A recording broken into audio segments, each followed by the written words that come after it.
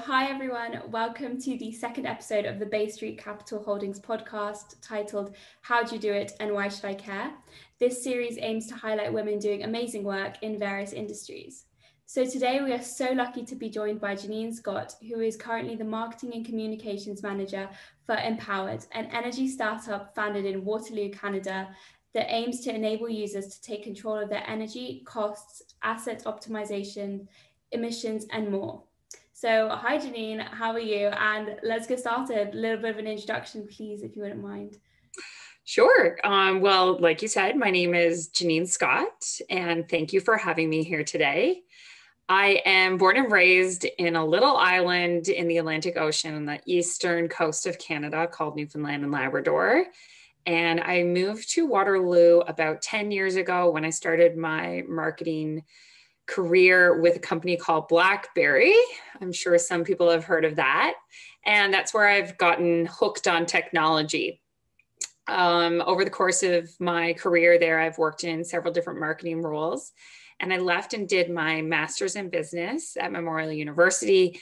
And then upon returning back to Waterloo, because that's where my husband and I decided we wanted to raise our family, I found Thomas Van Stee, who was hiring with Empowered. He's the founder, and he was looking for a product marketing manager. And that has since morphed into all things marketing and communications at Empowered. And of course, for me, after having some children and going and doing my master's, I wanted to work in an industry where I could make an impact. And Empowered is really doing that both from a fiscal responsibility for enterprises, but also from helping the planet with emissions and lowering the reduction there as well. So that is how I got here today. Fabulous. Well, thank you so much for your introduction, and it's absolutely lovely to meet you. You as well, Layla. So what inspired you to join this industry? Well, when I was doing my master's, of course, other things that are relevant right now, especially with bringing some little humans into the world, was kind of faced and masked with the decisions of what impact am I having on the planet as myself.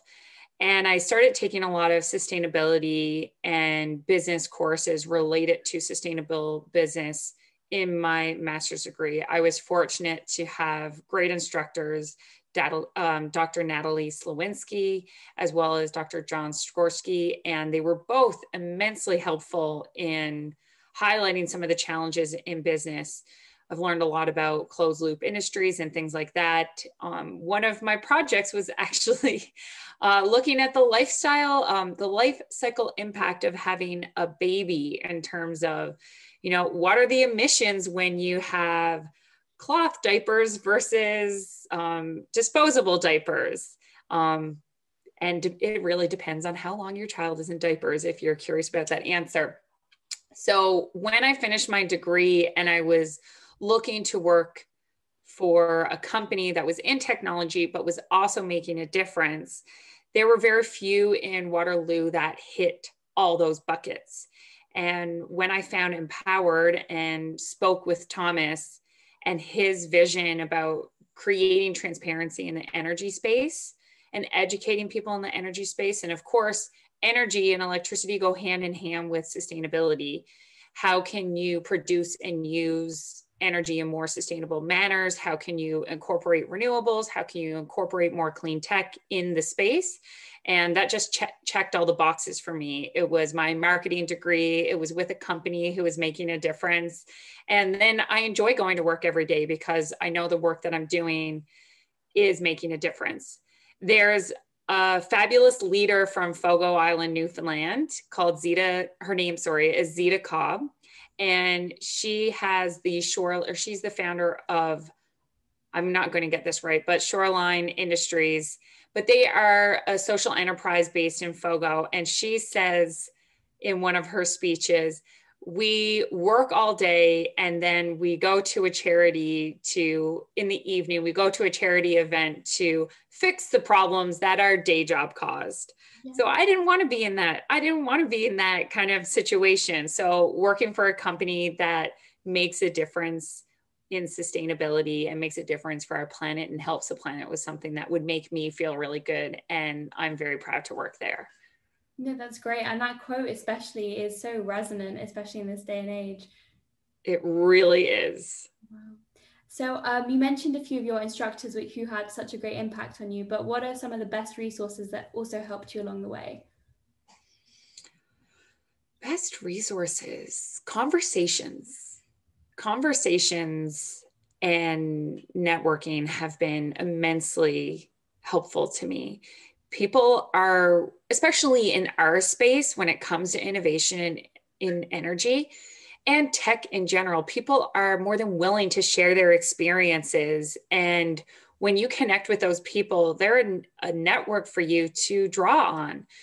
If you have a conversation with a leader in a particular space, typically they're willing to share their experience. And through those conversations, I've found great books that have led me to certain resolutions, let's say, or certain educational highlights. I've read great papers. I've been introduced to, peer networks, women in energy networks, things like that. And if you're not willing to put yourself out there and have those authentic conversations with people who are in this, whether it's the shared mindset, shared industry, or similar struggles or challenges and similar fields in terms of, I speak with a lot of marketers, but I also speak with women in energy.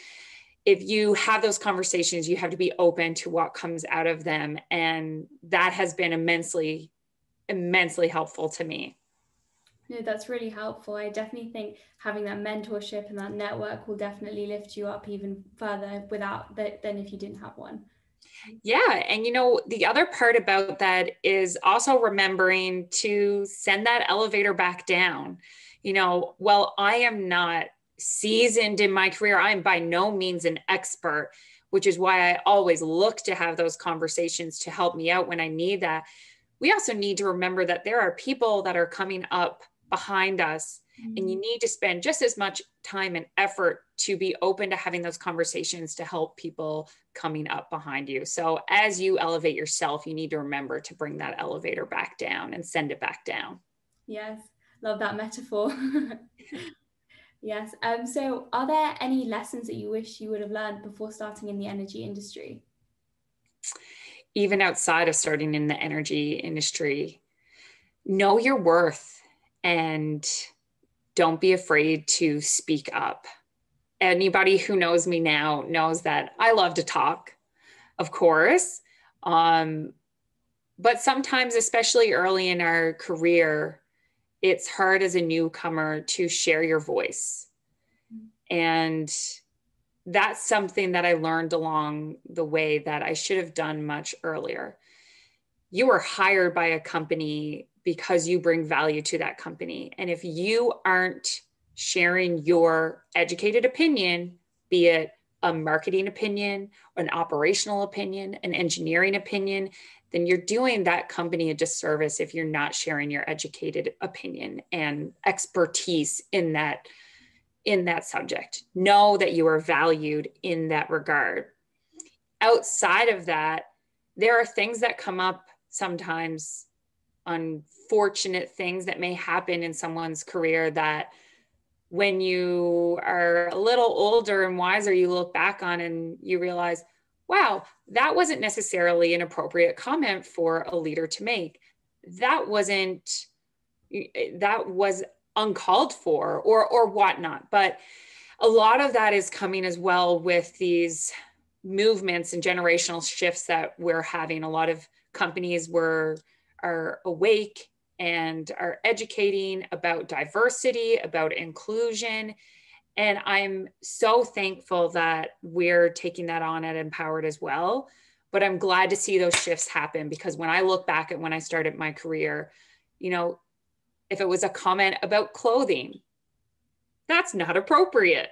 Exactly. And at the time I should have brought it up and addressed it at the time. So learning as I'm older and wiser to tell my young mentees to be vocal about their opinion and to call things out as it is, would have been immensely grateful to me earlier in my career. And a lot of that has to do with the culture and creating a culture that supports intellectual safety. So being able to voice your opinion and not fearful and not be fearful of repercussions or things that would come down the line. So know your value and be vocal about it. I love that. Such a poignant message. So what is your biggest failure and what did you learn from it? Ooh, my biggest failure. I wasn't quite ready for that one, Layla. You know, I've had a lot of failures in my life. And, you know, something that we have now as a core value at Empowered is don't be afraid of failure. Get up, try again, especially in the tech space where you're trying so many things that haven't been presented before. Get out, try it. And if it doesn't work, take a little bit of time to figure out why it didn't work, but don't dwell on that. Get up and move on and try something else. A lot of things at a technology company is learning from your failures. Fail, fail, fail, fail, fail, and then try again. There are things in my life that, you know, personal or professional, that I can look back on and say, probably shouldn't have done that. But two things. I am the person I am today because of those experiences, bad or good. And when you do have that failure experience, what did you learn from that? One that sticks out in my mind quite prominently right now is I once messed up a budget because we had the exchange rates wrong. We inversed them. So I accidentally lost about 10 grand to a business on that one. But again, that was experience for me, because now when I am a leader at Empowered, we look and make sure that we have the controls in place that those type of simple things don't happen, right? Why someone who is a new grad is in charge of making sure that their budget's correct to the degree or correct to the dollar that they're being accounted for doesn't make sense. No one should be able, for example, that cell in Excel should be locked. So just making sure that people are set up for success going forward. But large failures outside of that one, I'm sure that there are a ton of micro failures that I've had in my life that have brought me to where I am. I definitely feel like the culture around failure should change, because they're definitely learning opportunities and they make you, obviously, as you said, the person you are today. Yep. You know, whether it was me being an outburst of a teenager to my mother or my father, but it has gotten me where I am today. And they are learning opportunities. I think a big thing now is when people are doing feedback and evaluations with their management and with their employees, it's highlighting successes and opportunities. It's no longer highlighting, these are the things you did wrong. These are the opportunities for improvement. And, you know, some people can really dwell on what went wrong here. Why did that happen? But if you spend too much time dwelling, you can't focus on the future. So very quickly, you need to move fast. What went wrong? Okay, let's not do that. Or let's improve on it and try it again. I do think the world's changing. That is literally one of our core values of the 5 is, you know, don't be afraid of failure. We encourage it. That's a lovely work environment to be in. You just feel comfortable and, you know, you feel ready to go to work and you're not scared of that failure, you know. Yes, it's really been empowering. That's great. So what is one myth about your profession that you would like to debunk? The stage is yours. A myth about my profession. I don't know. Do you have any myths about marketing or myths about energy? What do you think? The sustainability industry, I'm not super informed about, but I guess a common myth would be, you are just trying to stop climate change. That's your main issue, or like the main thing you're trying to tackle. Yeah, okay. When it comes to climate change, there's so many myths out there.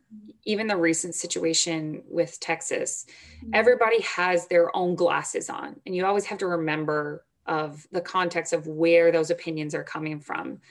So, someone from oil and gas might turn around and say, oh, it was the renewables fault. Someone from solar might turn around and say, oh, it was the wind's fault because they froze. But the big thing that we focus on is that as an industry, we need to come together. We can't rely on just one type of energy to bring us to the future and address sustainability at the same time.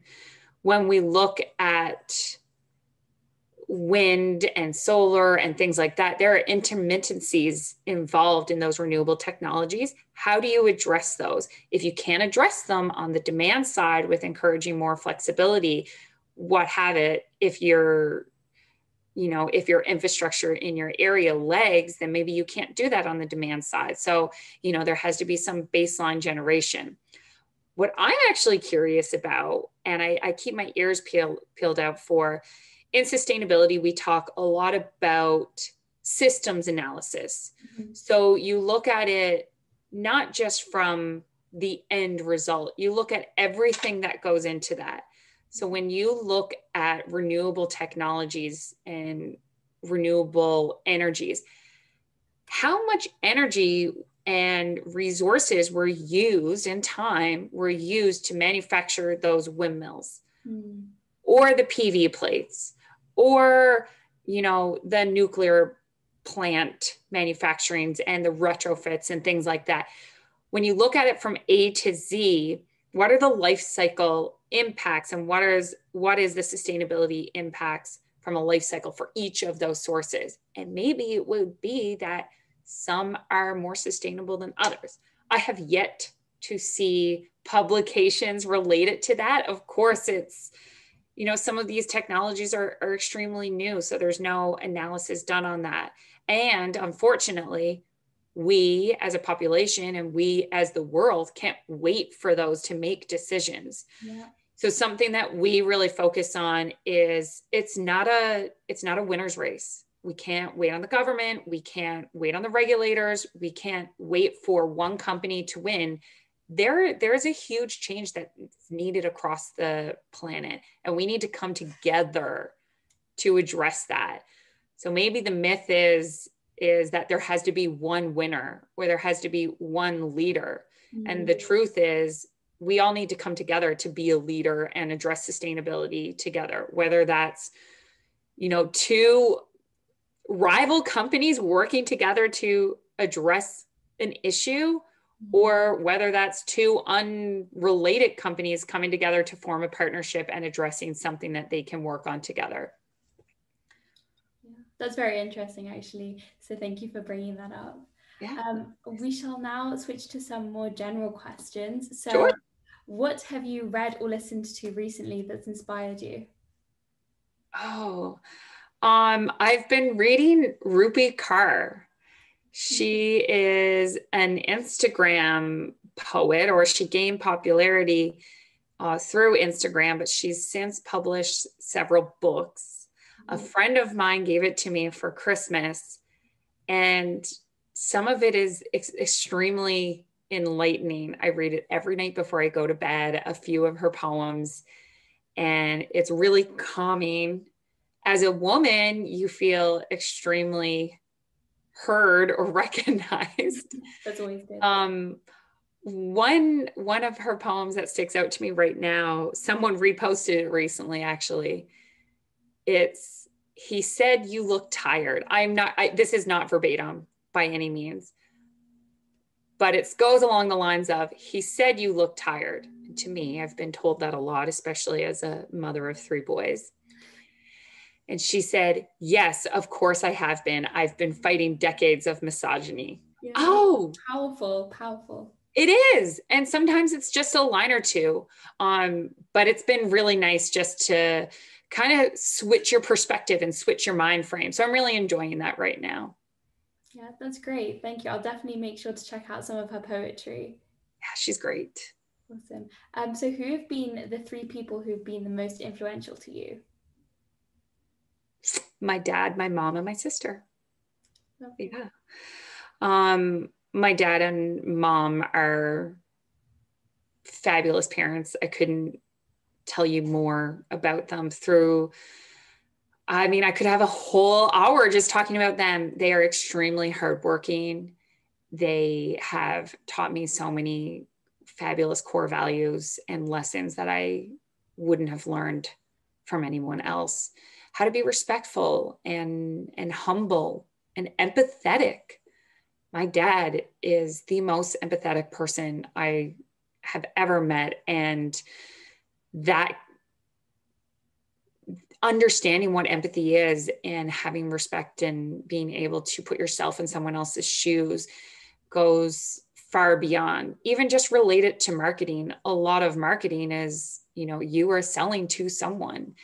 And, you need to be able to put yourself in that person's shoes and understand what's of value to them. But that goes far too in your personal relationships and your interactions elsewhere in the world outside of work. My sister is such a giver. She is extremely humble herself. She also works in energy. When I took this job 2 years ago, and we joked and I said, when did you ever think that you and I would have deep conversations about electricity and the energy space?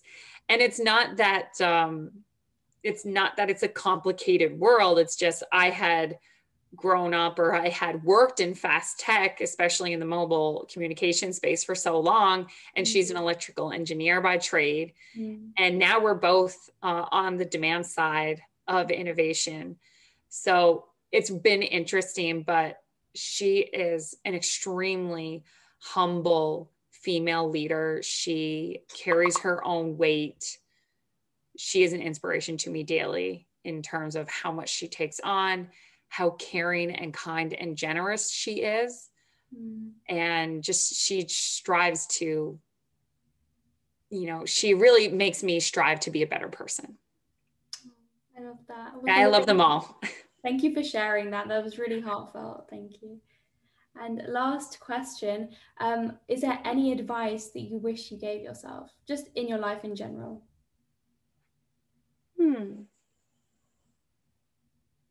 In general. Well, again, back to my parents, I've been very fortunate to have such big supporters. They've always believed in me and always have pushed me to do my best. So I felt extremely supported, but not necessarily entitled.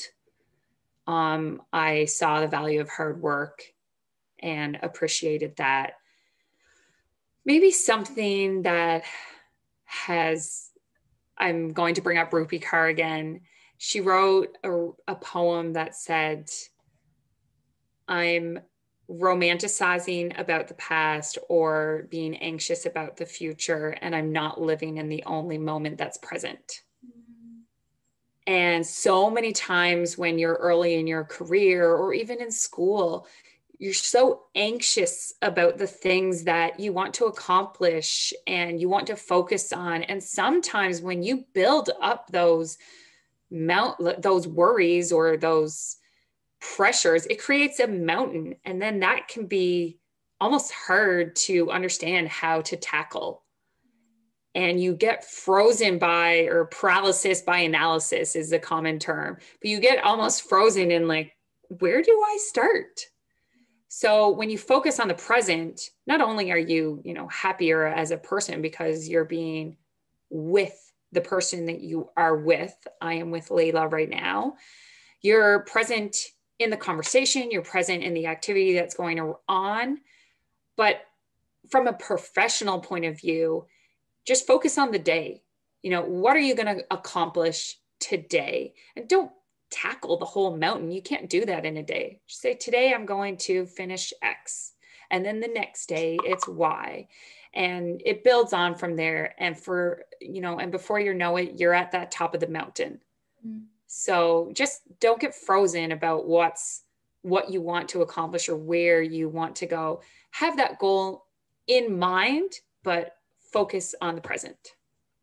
That was so beautiful. Thank you. And especially during the pandemic, I feel like it's so easy to get caught up in the bigger picture, but you've just got to take every day as it comes. Exactly. Yes. Well, thank you so much for talking with me today, Janine. It was absolutely lovely to get to know you better and to hear more about your life story. Yes, so thank you. That was the end of the episode.